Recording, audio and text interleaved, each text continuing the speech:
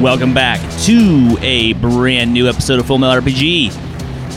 I'm your host, Brendan Carrion. This is episode 78, and today I am joined by the one, the only, Richie motherfucking Buzzkill. What up? I'm alive. Yeah, this guy, he's also married. Yep. Richie Buzzkill got married. What up, buddy? Congratulations. Thank you very much. Went through a 10-year quest. With Wow. Yeah, questing it, huh? Yeah, quest. nerd trope. It wasn't really a quest. It was more of a the hero's journey where I kept denying the quest and kept coming back to the quest. Oh man, there's so many marriage jokes in here, and I could just totally be like hitting you with all like this. Yeah. The tired, stale, like. You'll just know forever. You're exactly what you're gonna be doing, buddy. Yeah. But we won't do that. Because you know what I hate is tired, stale shit. Yeah. Anyway, so we'll just move it right along to some delicious other stuff. Adam's not with us today. Yeah, he's got life happening right at the moment. Man, are Adam and I the same person? Like Tyler Durden style. And we've just been doing ventriloquism for years. And just decided that, now that I'm here, we only need one of your voices per episode. Are you here? Or is this just am I a new whole character? Am I like in an empty room, like talking to myself, like little hand puppets? Hey, Full Metal RPG, guys, it's important. Reading about pancreases and happy pancreases. It's probably the latter, I have to say. There's no one's listening. All right, so role-playing games, that's what we talk about. That's what we love. It's been strange, right? Seasons are changing. Full Metal RPG is changing. What are we doing? What are we playing? What are we buying? Let's do this shit, man. Well, I mean, I've been getting some Kickstarters in. Yes, it is the season of the Kickstarters, is it not? Yeah, I think they're trying to, maybe they're trying to be smart and get stuff into the stores by Q4 or whatever, like the good capitalists do. And yeah. But I got Tiny Supers from Alan Barr. And was that a Kickstarter? It was indeed a Kickstarter. Shit, man, that's how out of Kickstarter I am. I didn't even know that was going on. Yeah, when was it? It was early this spring, I think. Oh my god! But like this, he put a. This lot is the thickest effort. one. This is the biggest one yet. He's got a whole Gallant verse, is what they call it. Oh, I remember this. Yeah, it has a IP. Yeah, he's commissioned this really pretty great comic art, and really has like a whole like universe in there. So and it's full color too. Usually these are black and white. Am I right? Yeah, all full color. It's got great. I don't know if it's great, but you don't have to make up your own universe or steal or just try to run modules for other things. It's like, and it seems like they're not just like making. Just parody characters like a lot of these superhero games do, right? So like some of these characters are, like a character called Terminal who's just running really fast, like terminal velocity, but it looks pretty cool. So I don't know. It seems like it's going to be a lot of fun, and it's the Tiny D6 system, so it's going to be dead simple to play. And, yeah, that's always solid. Those are good buys. Those are really good buys. And the I got the little deluxe package. I got the dice that have like Bam and Pow is the 5 and 6, and No on all the other sides. No.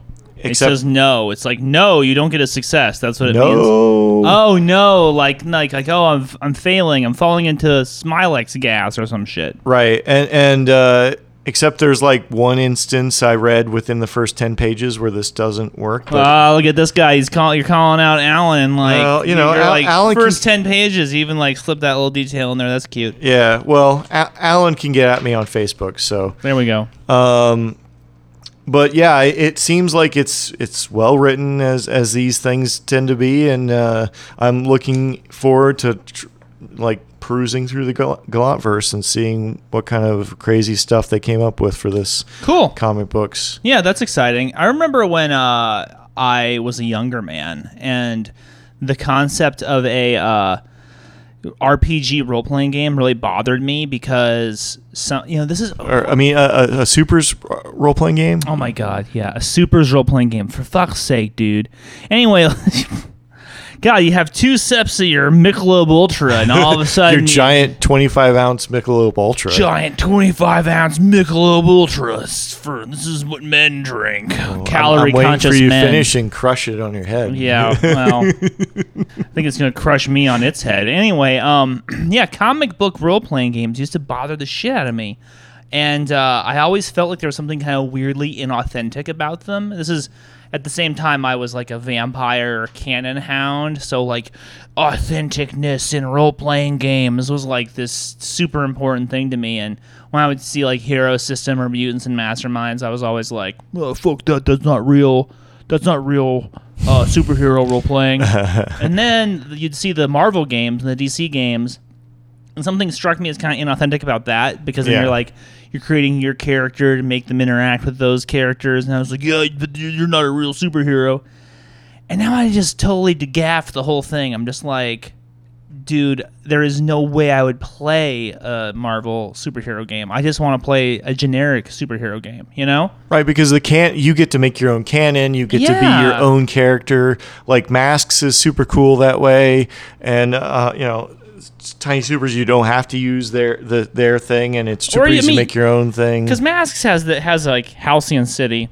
Yeah. So you can like import in, named characters and stuff. Right. There's something that just seems much more like interesting. Maybe it's just kind of the way that it's the framing. I think comic books have been democratized in a way that role playing has been democratized, where it's like. You because of independent comics and stuff, you're just like, I don't really give a fuck what is up with Spider-Man. There's like 9 million issues of Spider-Man. No one cares. Like I want to explore a character that is interesting to me and that has something new to do at last. You know? Yeah, I mean, now that you can get a comic book that kind of has somewhat the same experiences as a particular people, right?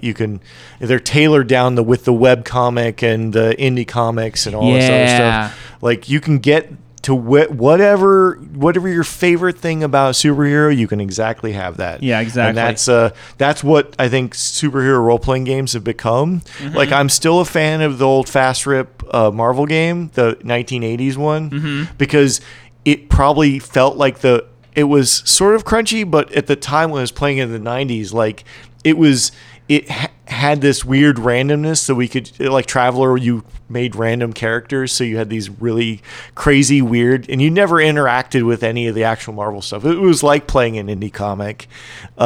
Weird. Yeah, you could have as many characters as you want, but from the actual Marvel they had like binders you could buy that were like 2 inches thick with all the cards and shit. It's crazy talk. So you could have Dazzler in your game. Well, clearly the most important X-Men. Right.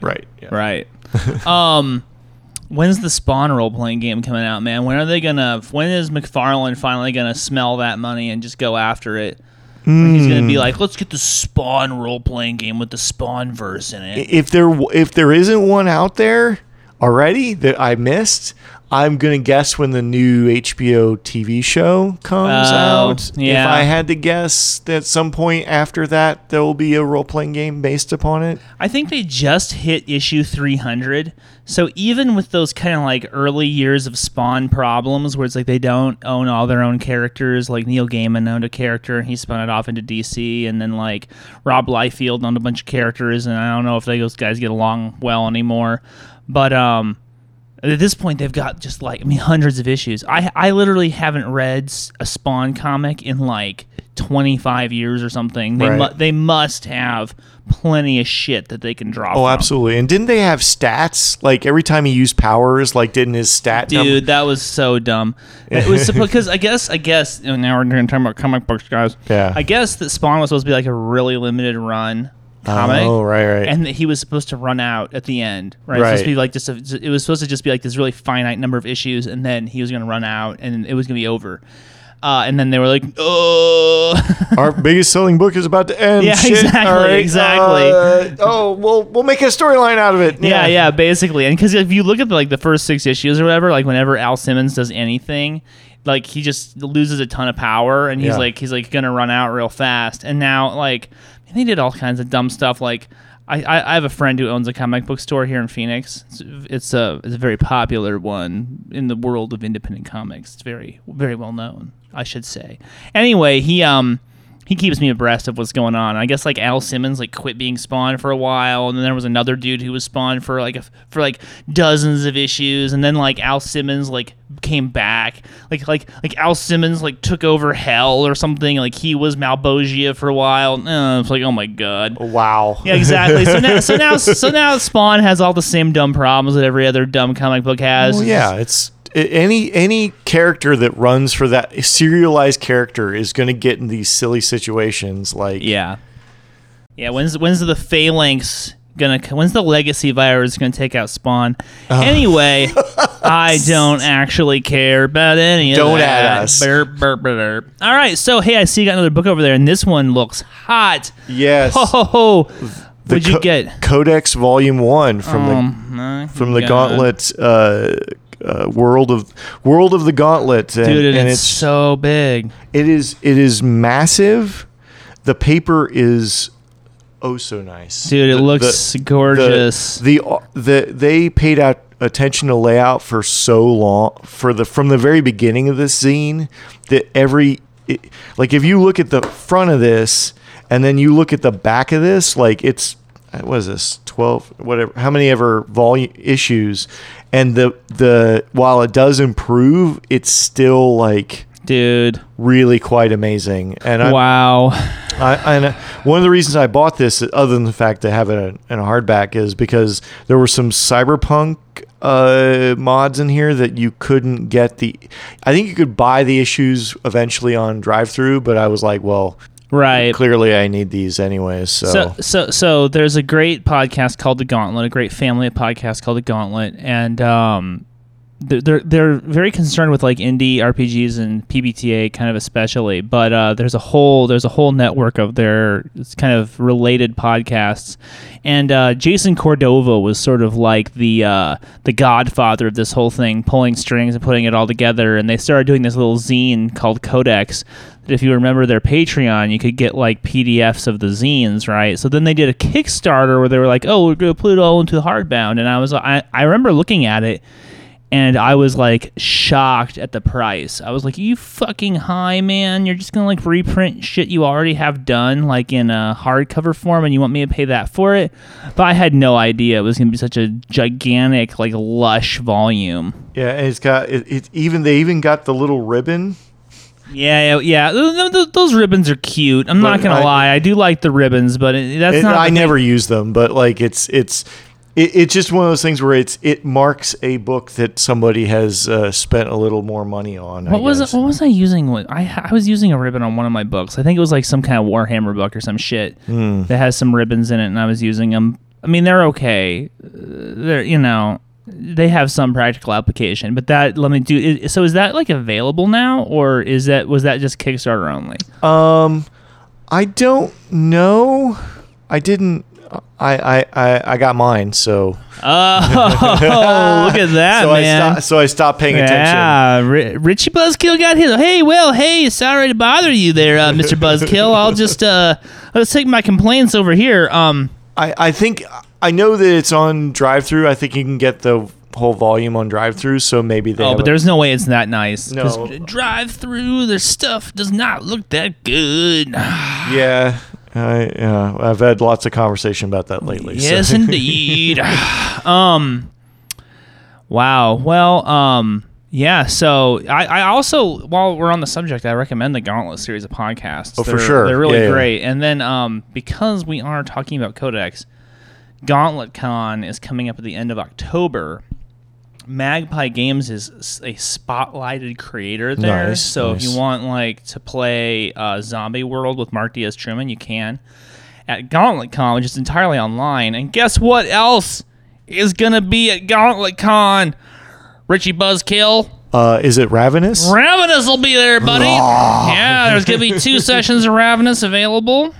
Mark was very kind to let me be part of the Magpie banner, which I definitely don't deserve, but is still pretty fucking cool to be like, oh yeah, hey, I'm part of this fucking spotlight on like this great publishing company that like I barely contribute anything to, but hey, I'll take it, I guess. I get to be on the tour bus. It's fun.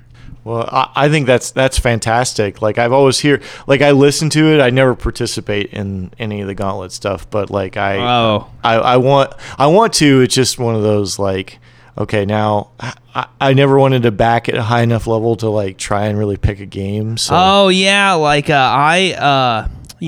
have a Patreon membership where you can get in on their games because they run a lot of online games, and it was very difficult to get one of those $8 a month Patreon memberships.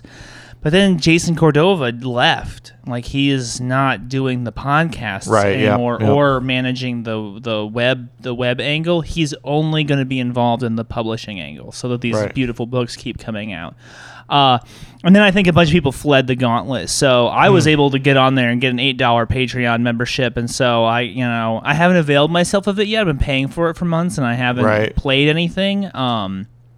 But that is an option, and that's how I got to experience Crossroads Carnival like years ago. As a Patreon member. Their stuff always sounds fantastic and interesting in some way or another. So I'm excited. It's a cool community because it's kind of like it's like gamers. You know what I'm saying? I mean, it's like the people who are there are like very thoughtful and insightful into like what it is that they're doing. So I mean, I highly recommend it. If my recommendation means anything to you as a listener, then of course. I recommend the Gauntlet and its series of podcasts. I also recommend Gauntlet Con, where I will be running 2 sessions of Ravenous. That's 4 seats per session times 2, so 8 lucky listeners.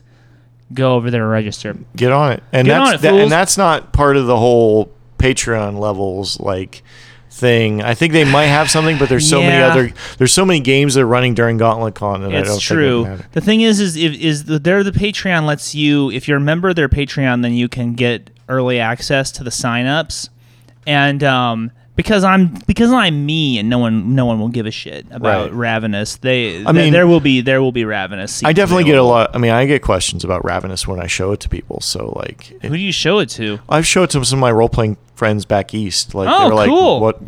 What's this? What's this? And I'm like, yeah, it's a vampire horror role playing game, and I'll next time a new beta comes out, I'll let you look at it. And see how great! Yeah, man. Yeah. Well, I would have them get at me, ringy dingy. I'll whatever it is they need, I can get to them. Especially if they want to run it. If they want to run it, then if they're PBTA fans.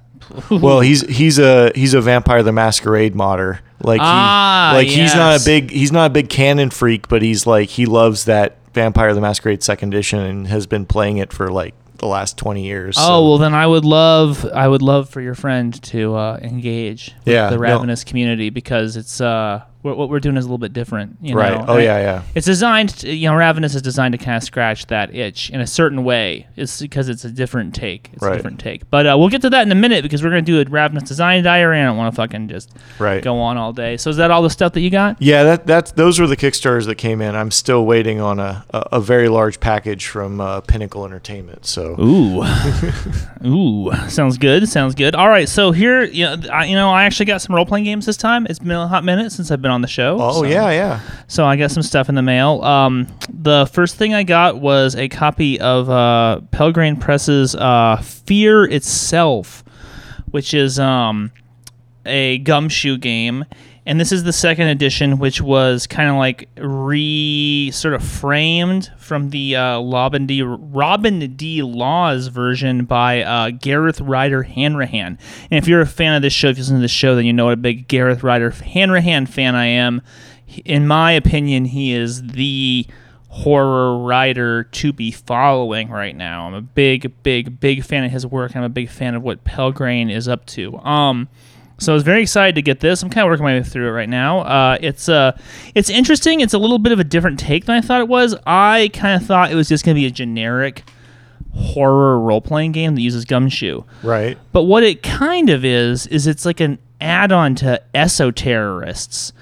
Okay. Like they early on in it, they're like, well, you can use it as a generic role-playing game, or you can use it as an esoterrorists game with this caveat, right? So esoterrorists has like a meta plot, and it's about two organizations battling each other, the Ordo Veritas and then the esoterrorists, right? And they're kind of trying to battle each other for control of reality. And so the conceit of Fear itself is that you're playing an ordinary person in that world. So you can use it to either add like ordinary person characters into esoterrorists, or you could just strip out all the esoterrorist stuff and be like, well, here it is. It's just a horror game with some regular people in it. I dig it because I dig Gumshoe, and because I dig Pelgrane, and because I dig Gareth Ryder Hanrahan. I'm having a good time. It's it's not what you'd call like a lavish book, or it doesn't have like a lot of bells and whistles. It's just kind of very straightforward. It just tells you what it is, and then it starts doing it. So, well, that's really cool, because a lot of times these books we've kind of maybe gotten into a little bit of book bloat in the role playing game genre. Like, interesting, because I get like, some of these games are fantastic. They're little tiny volumes, but then you get a book that's a normal sized role playing book, and it's like 400 pages. I'm like, oh, I agree 100%. Page count bloat. I totally. That's what I meant. It's like, guys, I don't need everything in the Prime book. Yeah. Just give me, and this looks like a nice volume. It looks like the size of a Palladium book. Yes. Yeah, it's about that same size, and it looks like something I would be able to pick up off the shelf and like read through the rules and actually get to some content relatively quickly. Yeah, 100% that. It's about 176 pages, and it's soft cover, and if you are old like us and you remember the glory days of role playing when they weren't trying to sell you like a huge meta plot and a ton of fucking backstory and then like a billion systems all in one book, like, then this is a very kind of classic book where you just, it has a very kind of utilitarian feel where you just like pick it up, go. And I agree, man. I am really over this whole thing. It seemed so novel like 10 years ago when it was like, oh, wow, everything in one book. And now I'm just like, dude, the way that we became like lore masters of games like Vampire the Masquerade and Shadowrun was by eating the elephant one bite at a time. For sure.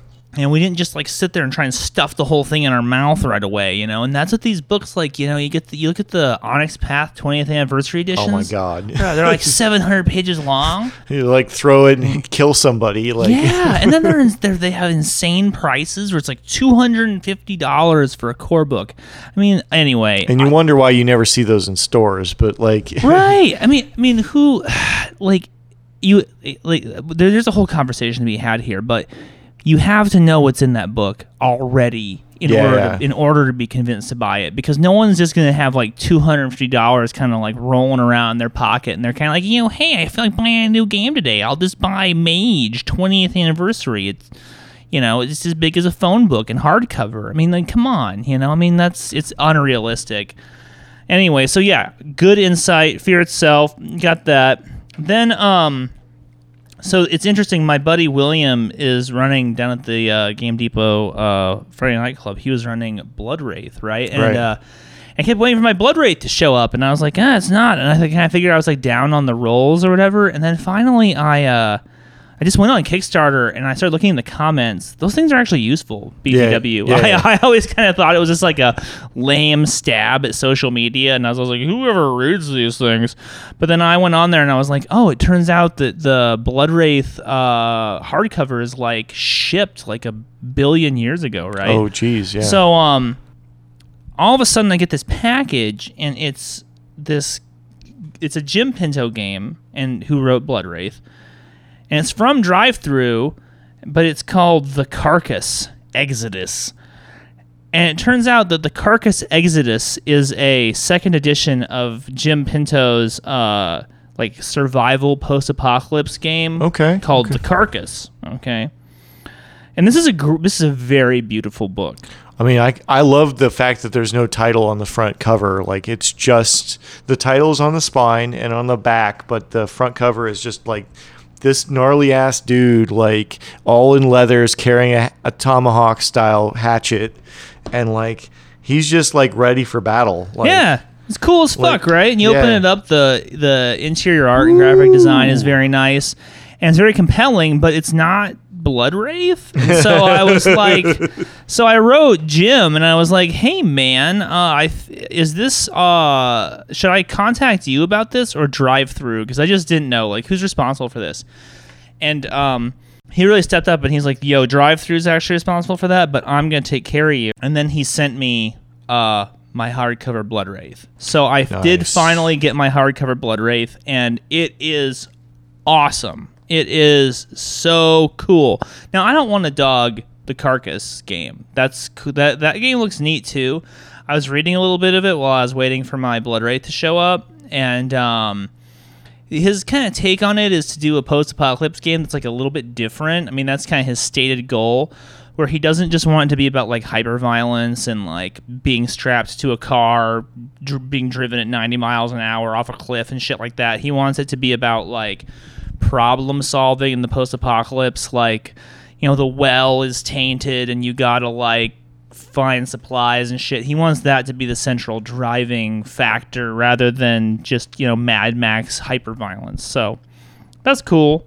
I mean, I don't know if that idea is quite as novel now as it was when this was printed. This is a few years old now. Yeah, I think there's a couple. I mean, there's like Mutant Year Zero, and there's a few other survival games out there. So, but I mean, that's kind of like we're going deep on genres. Like everybody, you know, everybody's got their take on the genre, and we're going deep on those. So eventually it'll collapse back on it in itself, and it'll be novel again. So never be afraid to publish something, even if you think it's... Oh, for sure. I'm all about like lots of voices being out there. And Jim is a very talented designer, like very talented. And it's kind of, he's kind of an interesting character. We tried to have him on the show once, and he has a tough time with computers. We weren't able to get him in a situation where he could record.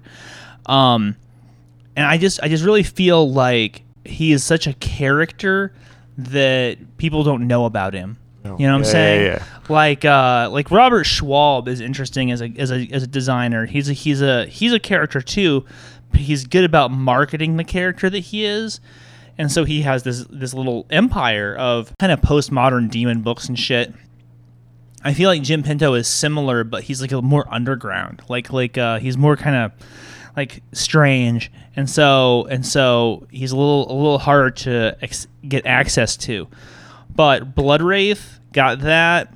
Super excited for Bloodwraith. William's been writing the shit out of Bloodwraith, and it's like, I mean, this is just a fucking rad book. The art's rad, the idea's rad. It's broken up into 3 little books that like, so you can kind of pick and choose what it is you're using for it. It's got a cool OSR vibe, but it also just feels really grim and gritty. So, I mean, this is just very exciting. Well, I think he realized the same thing we were just talking about, which if that was one hardback book, that thing would be a beast. Yeah. Right? But like, I'd much rather pick a book that's relatively easy off the shelf and like sit down with that. So exactly. I mean, a role playing game. I used to read role playing games in a weekend. You know, I remember when I was in high school, because I was a fucking real popular guy, obviously. Everybody else was going to solo cup parties, and I'd be like, "Oh, cool! It's Friday night. I get to read my new vampire book." And then I just read it. I'd read it by Sunday. You know what I'm saying? I think you got the better deal of that. But well, yeah. I mean, hey, look what it's done for me. It's done for me so well. Yeah. I surround myself with fineries. Right. Anyway, oh boy.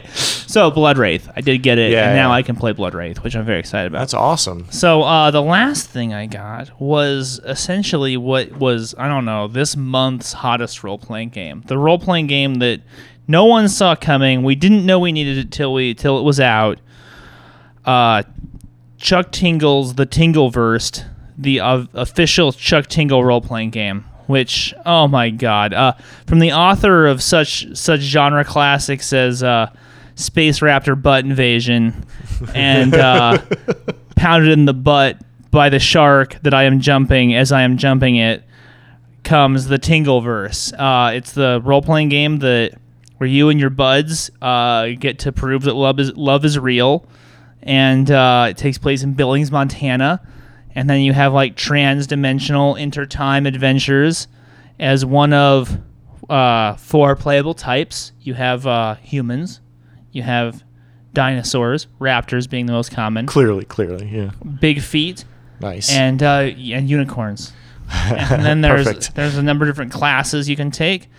And then there's these things that he calls moves. I'm not certain that he is aware of PBTA moves, but they're basically kind of like feats. Right.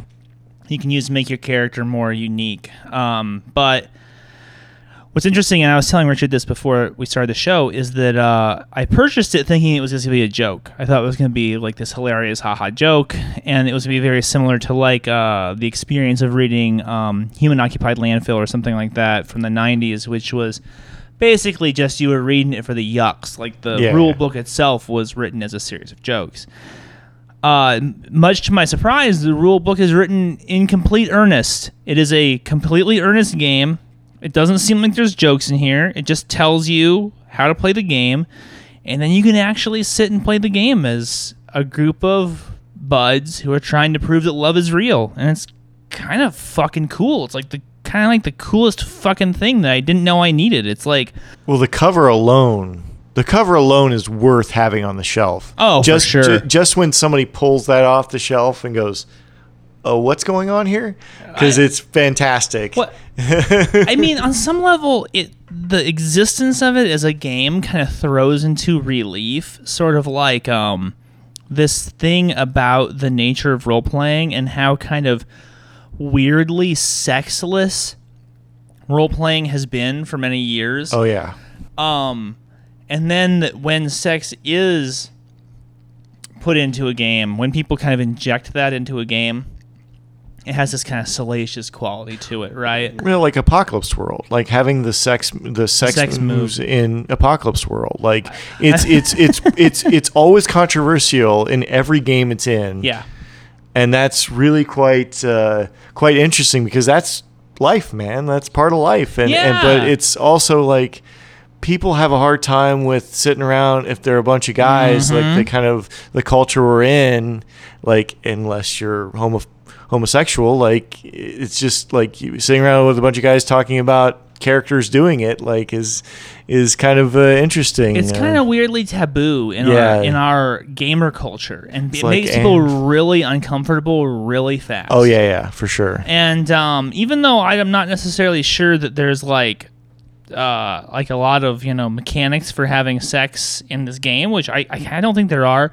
There are like a lot of qualities where it's like your character has like abs, you have like washboard abs, and then there's a quality called like calves, which is like you have really good calves. Nice. And I mean it's just really interesting. A lot of people, they come on there like, oh, it's like Fatal, and it's like the thing is though, is that Fatal is like so mean-spirited and kind of intrinsically bigoted. Yeah. And this game is just like so fun and like light and airy and open, and it's just like the antidote to just toxic bullshit. Yeah, I wonder if he's done any interviews on this. I don't know. I think that would be really fascinating if we could like reach out to him and see if we could get an interview with him. Well, let's do it. I'm a top fan. Right. He designated. I don't know how you get that, if it's an algorithm. I think you like click enough times on his posts that then they rise to the top, and then you can say these are our top fans. Oh, wow. Well, I was selected as being a top fan. Okay, well, reach out as a top fan and like be like, hey man, I want to talk about this game. Like he also has a really beautiful way of writing about depression that I think is interesting, and that's something that has been like my constant companion, is like the Black Dog, and I mean, I don't know. To me, this is great. Schwab, I think, called it when he said it's probably the best role-playing game this year.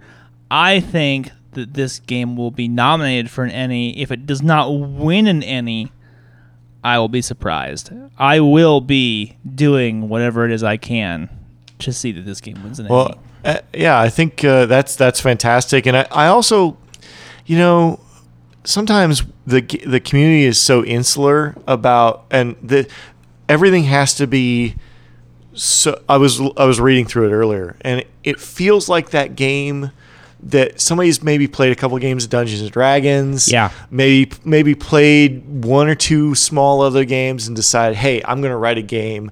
I don't need to know anything more about this. This is exactly what I'm just going to write a game, and it's going to be fun, and I don't give a shit. Yeah. And we need more of that, because like there's a little bit too much kind of up our own asses a little bit in a lot of these games. Dude, and, you know what? I agree 100%. There's like nothing wrong with like a new perspective, or I mean, just like a fresh view on it, because there's certain ways that he obviously is approaching the genre from this kind of almost what we would call like an OSR standpoint, because it's just like you can tell that he's influenced by like 80s D&D. For sure, yeah. But then there's this big jump where then all of a sudden it's like now he's doing this, and it's like, and it's refreshing. It's refreshing and cool, and it's different, and like there's no other.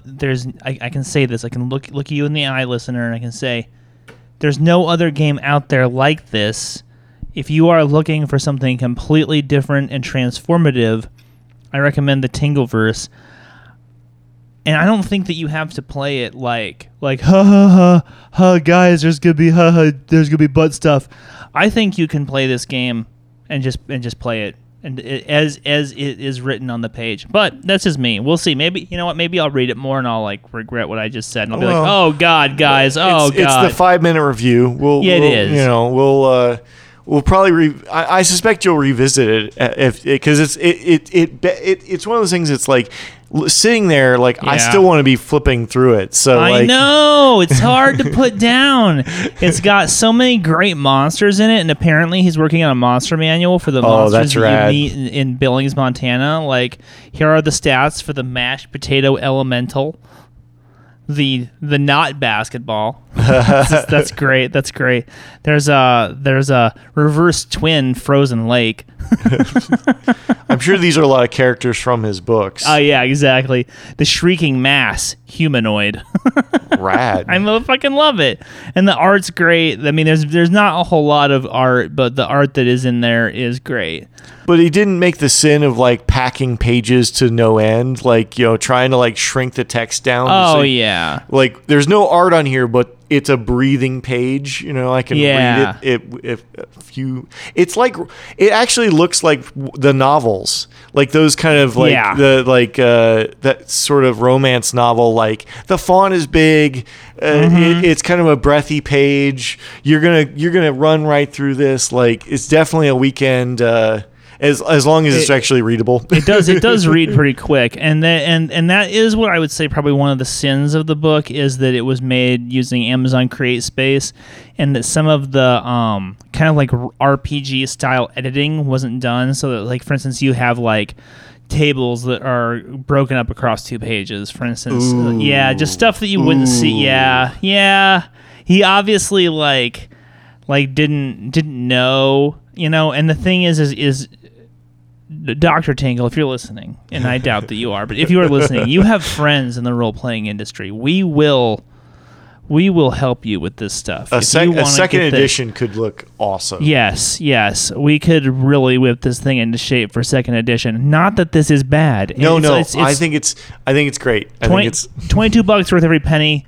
End of what I bought. All right, Richard, what have you been playing, my friend? Well, due to Project Wedding, Project Wedding and its completion of its long journey, including a saga where I designed rings and 3D printed them and then had them cast. So I have not played anything other than looking at Disciples and Bone and Shadow again and going, oh yeah, that's right, my characters are almost dead. Whee! Nice. I got to play it. Mostly I've just been playing Ravenous. I've been playing Ravenous like a fucking motherfucker. But I did just yesterday, get the chance to play a game of D&D 5. Like, I hadn't played D&D 5 in years. And Game Club member asked me if I would sit in on a game and help her like learn to run. And so, you know, I'm never going to say no to that. I'm never going to be like, oh, I'm too busy to help you learn to role play. Like, I mean, this is, you know, I am the product of decades worth of other people helping me out and training me how to role play, and I'm never gonna say no. So I totally went and played one of the first level adventures in Curse of Strahd, and that was great. That book's fucking awesome. You played through it, right? Yeah, I played through all of Curse of Strahd, and it was there's a lot of really great stuff in there, but that Death House, I'm assuming you played Death House, was the first. It's like the thing that you meet like right at the beginning. Yeah, spoilers, if you guys haven't played fucking Curse of Strahd over the last 2 years, then cover your ears. Like, get on that because it's awesome. So what are your thoughts on Death House? I really liked it as an intro adventure to Ravenloft. Like, it's a great, like, it introduces you to the plot in a very subtle way, and it also wants to grind your character to bits. And Did it grind your character to bits? Well, it's 5th edition, so this is one of the, like, OSR complaints about 5th edition is you can't really carry it. Killing character is really hard. I did lose one character in Ravenloft, but we ran up against a really high level witch that we shouldn't have even been talking to. So because the book itself is very sandboxy. Right, you can go do whatever you want, but if you ignore warnings that don't look like warnings or not, they're like flashing lights and off in the distance, and there's like an empty city, and you just like walk past it, and then you meet your doom. Which interesting. So like, and you're told to go. There's 2 places to go do a thing. You're told to go find both these things. So I'm like, well, I'm gonna pick this path because that sounds more interesting than going the other path. And I got lightning zatted for a lot of points. Like, wow. And I failed my death saves, and my character died. Like, interesting. Well, I mean, I think it was one of those things where, like, if I was running, I would have totally had my character come back as an evil minion that would also be secretly helping the party, because I've always wanted that to happen to one of my characters. But that's kind of my like weird like post because it's happened to a couple of my characters where I died to a bag of devouring once. So like failed a couple of bad saves on there and got sucked into a alternate dimension of hell, basically, from a bag of devouring. So I was kind of hoping that he would come back, but that game ended before that. And then like this wizard, and then I was like, well, I guess I'll make a cleric because we've been running Ravenloft without a cleric, and I was like, yeah, that's interesting. We did come up against that in the one shot that we did, where it was kind of like we had 4 players, and then you could tell that we didn't make characters. The characters had been made by the people who were going to actually play the game, and we were like just running through it as like helping her kind of train up her GMing skills. Right. And there's a moment where you have to like pick a lock, and there was no rogue. Like no one could pick the lock. Oh man! So we had the to locked door problem. Yeah, we had to come up with a way to get into the box, the locked box, and then there was kind of like I kept clinching about healing. I was like, "Fuck, man! If somebody has to heal something, we are so boned. We are so boned right now." Because we had like a warlock, and then I was a blood hunter, which I think is that like class that they made for Vin Diesel movie. Something. It's either Vin Diesel or the Critical Role. It's one of those. It was one of those like extra classes. Okay, yeah, it's one of those, and that seemed okay. It was fine. Anyway, so she did a great job.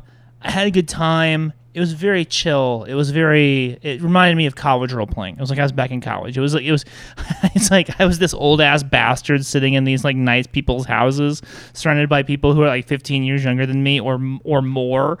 And I was like, yeah, still doing this. Anyway. But I had a good time with Curse of Strahd, and it definitely made me think like, why haven't I fucking run this? Why am I so down on D&D 5? Anyway, but those are not productive thoughts. And my buddy made one good point, and I wish I had known it before when we were playing Curse of Strahd, is increase the death save difficulty to 15 in Ravenloft. And that makes a huge difference, and it actually means you could die. Where at 10, it's a kind of it's not impossible, but it's impractical to get. Yeah, I mean, that's the thing is, and that would be my criticism, and that's not of her running style. That's of the game, and it was just like, at no point did I really feel like, oh shit, we're fucked, which is kind of how you're supposed to feel when you're playing Ravenloft. I mean, I'm not even just talking about the Ravenloft module, but like the campaign setting. Right, you're supposed to feel constantly like your back is against the wall. And this did not feel that way. Yeah, I think that's the thing about it is you have to. The reason we always felt like against the wall is because we basically alienated every faction that could have been helping us.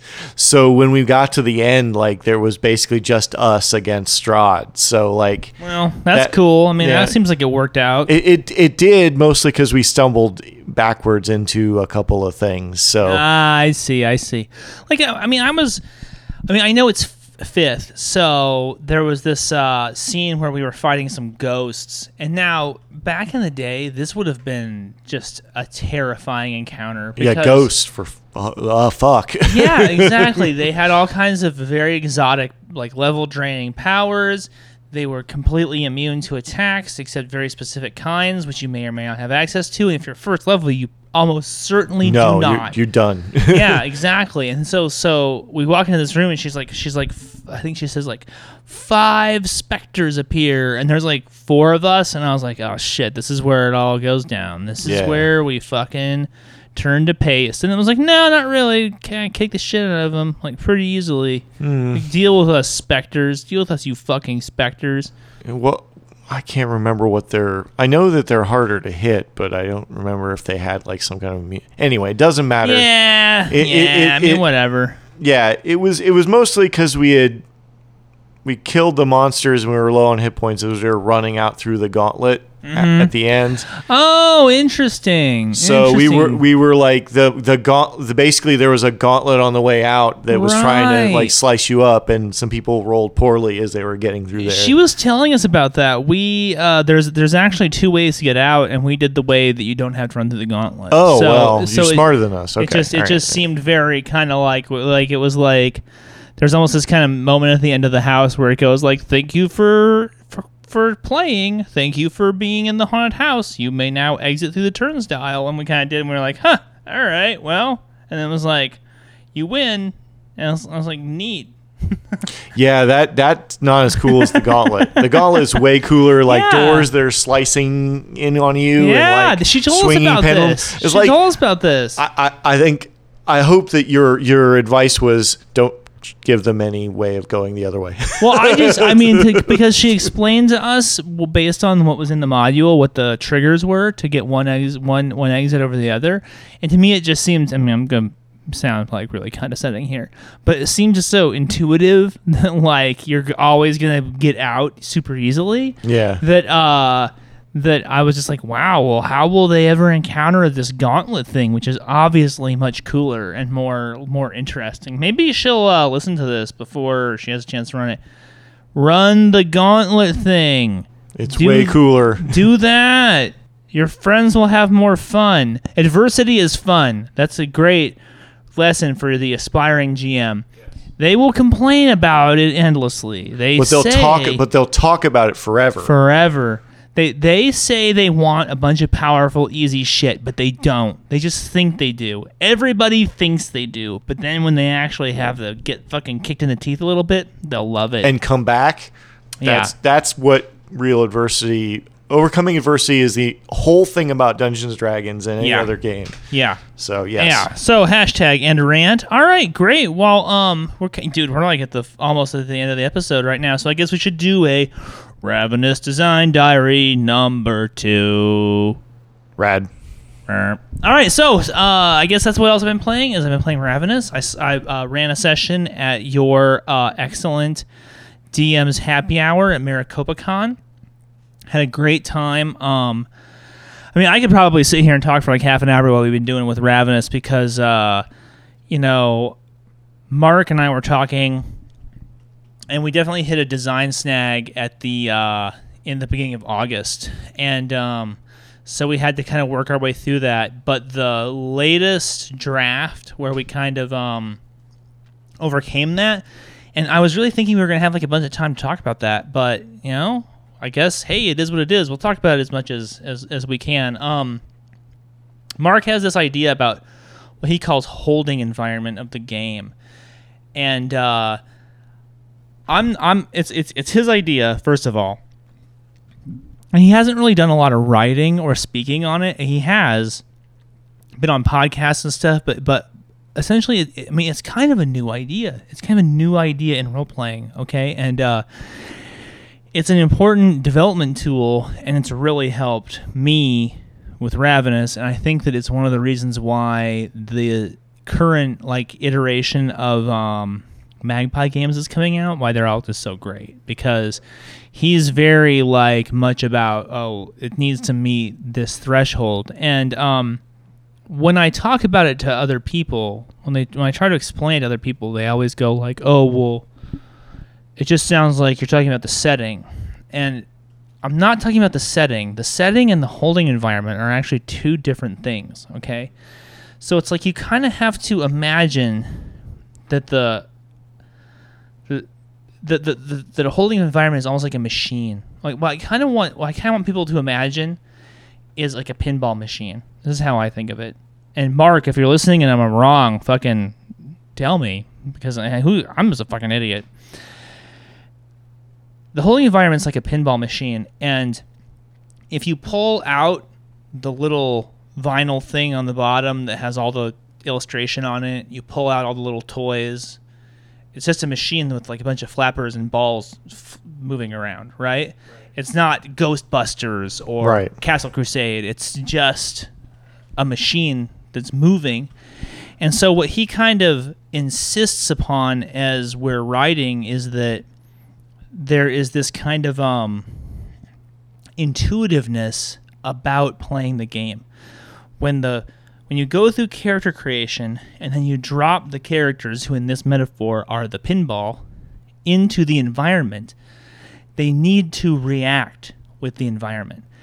And that has to come through this mechanical means. The players have to know what to do without you explaining to them what to do, or without you creating some gnashing tooth monster that's right behind them, so they are compelled to act. And once I kind of took this idea of holding environment in, it just revealed to me why so many games I've run have failed. Because a lot of games that are currently on the market don't have a functioning holding environment, right? And then also as a GM, you can actually subvert the holding environment by trying to play against type. If you're oh, well, we're going to play Shadowrun, but we're not going to play runners, then it's fuck. Because that whole game, that game actually has a really tight holding environment. Yeah. But if you say, oh, we're not playing runners, you're playing corpse. You're playing corp execs. People will be oh. That's a different game entirely. Yeah, what do I do? What do I do? And that doesn't have anything to do with the setting. That has everything to do with the incentives in the game, right? So, what was happening is that we were running Ravenous, and we would go through the character creation. The character creation worked out all right. We've fixed it since then. It's better now. It's actually, I feel like it's really good now. I feel like it's really good. It's to me, it's a very rewarding experience. And then we'd sit down to play, and people would go I don't know what to do. I'm just gonna stand here. And then I literally would have people. I have people who are declaring their actions as just standing there. They wouldn't. They wouldn't do anything. And so we had to fix that. And and the problem was the holding environment. And so what we did was the first thing I did is I stripped away a bunch of power from the player characters. So the characters have a kind of a resource acquisition motive, immediately. Right. And then I made it so that they are introduced into a new environment and that they don't understand the environment around them. So not only do they have nothing, but they don't really understand where they are. So now it is when we do session 1, and I've done session 1 under this new kind of like outlook a couple of times, and now people just get it. Now people get it. You could just drop them down, and literally I can say like, okay, so we raise the curtain, and your character is stepping off of a what do you call, like a river ferry onto dry land, and it's night. What do? And they just know. They're like, okay, well, here's what we got to go do. And then they go do it. Whereas before, like literally I was introducing all these moving parts into the scene, and they still wouldn't do anything. People were just standing there. They were like petrified. They didn't want to move. So thank fucking God we fixed it. I feel like Mark is excited about the game. He is going to be coming out to RenCon in Tucson, which is at the beginning of October. So I was talking earlier about Gauntlet Con, which is at the end of October and is online. It takes place in the virtual space. So if you want to interact with Ravenous in the virtual space, Gauntlet Con. If you want to come play Ravenous with me and /or Mark Diaz Truman, come to RenCon at the beginning of October in Tucson, because we'll both be down there. And I'm going to be running for him the game, and at that point we're going to start talking about next steps to getting Ravenous into actual physical published form. Hot damn. Oh, I know. Heady times, man. Crazy. Yeah, that's awesome, and it makes a lot of sense. And I think that the holding environment, it's like the hierarchy of needs. Like if you don't have any like plot motivation already, you're giving them a hierarchy. Like, I gotta survive first of all, so right. I gotta find where I'm gonna be, and then you're almost everyone's been a tourist somewhere, right? Or moved somewhere. So they were like, okay, first I got to find some place to be, then I got to find some food, then I got to find out what's going on, and that and that mode you're putting them in. I think that's a fantastic way to start. So that's. Well, it also just makes it very unique as a vampire game, because one of the criticisms, I sent out some like alpha test packs, and one of the criticisms I got back from a UK play group was that it felt very masquerade-y. And I was like, I see where you're coming from. Like, I mean, it would be bullshit to say that Masquerade hasn't influenced, to a great lesser extent, my thinking on vampire role-playing. I mean, there's no doubt that it has. There's also an element of like, well, we were both Masquerade and Ravenous are kind of drinking from the same well, which was like the fictional vampire. And so when I encountered this problem, I was like, well, how do I differentiate the game by getting back to the core fiction, which is really what PBTA games are about, is emulating a certain kind of fiction. And it just struck me that one of the things you don't really see in any vampire game that's currently out is something that's baked into almost every vampire novel / movie you've ever seen, which is the idea of the vampire saga as a little bit of a travel log. Right? Yeah. Like the characters, they move but from decade to decade, they move from city to city, and they have these little flashbacks and adventures. And now the game that's like baked into the mechanic of the game, is like moving from city to city and like exploring a city over the course of an epoch.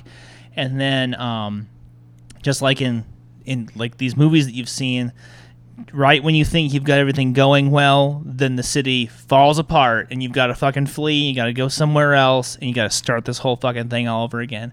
And it kind of gives the game itself this sort of sweeping narrative. You know what I'm saying? Yeah, that sounds really rad. I'm excited to hear more and eventually play again. And, yeah, man, we gotta get you to the table, because I mean, I'm always telling everybody the best piece of advice I ever got about Ravenous was from Richard Newby, because he was the guy who took my literal first draft and was like, "This is cool, but unplayable." He said, "Why would anybody ever play this?" And it's like that in and of itself has to be one of the best pieces of game writing advice I've ever heard, which is you have to think to yourself, why would anybody play this?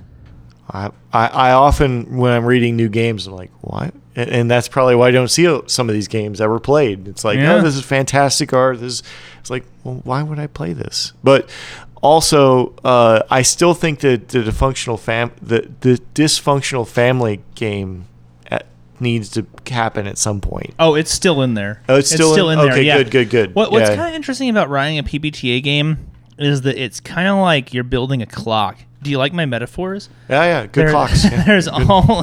There's all these cogs that have different sizes, and they all have to work in time with each other. And if you're short on cogs, the thing doesn't fucking work. Right. You know what I'm saying? Yeah. But or if they're at the wrong size, then it doesn't work. And this is the thing about writing PBTA, and I think a lot of people look at PBTA and they're like, oh, it's fucking game design for people who don't like designing games because there's really only one role. But it's like, in a D&D game, you can sit down and you can write the combat system. The combat system is different than the how I use skills system, you know? So you can write those two things independently of one another. But in a PBTA game, you are literally working on everything at the same time. At the exact same time. It's incredibly daunting, and it can be very frustrating. So, but it's also glorious when it starts coming together. Oh, yeah. So, I think we've had a great time here tonight, Brendan, right? I have, Richie Buzzkill. So Adam missed the fuck out. Yeah, he did. And he'll be kicking himself, I'm sure, as he is wont to do. So it's true. Oh, Adam, we love you. We miss you, buddy. Come back to us. Yeah. Return to us, Adam. And so I'd like to thank our sponsors. Or sponsor. Actually, sponsors. Fuck that. Sponsors. We got Exalted Funeral. Go check out Exalted Funeral. They got everything you need in interesting role-playing, exoteric texts and metal, like interesting stuff. You got to go to Exalted Funeral. Do it. And then our patrons, our long-suffering, hardcore friends till the end. Please get on our Discord. Join our fucking Discord. Because go to tinyurl.com/fullmetaldiscord, and you can get right in to be invited. And then come at us with I'm a patron, and we'll start adding you to the patron channel. Mm-hmm. And come at us, and we're gonna do some interesting stuff. It's one of those things where we got Ravenous going on. I had Project Wedding going on. Adam has Project. And then and then so please, those are our sponsors. Yeah. And we love the patrons, and yes. we had the Jared Cocaine miniatures. Yes. Come at me with some new ideas, because I got a 3D printer and I'm willing to use it. Like, if you got an idea, like, come at me. And seriously, come on the fucking Discord and be like, and like introduce yourselves to us.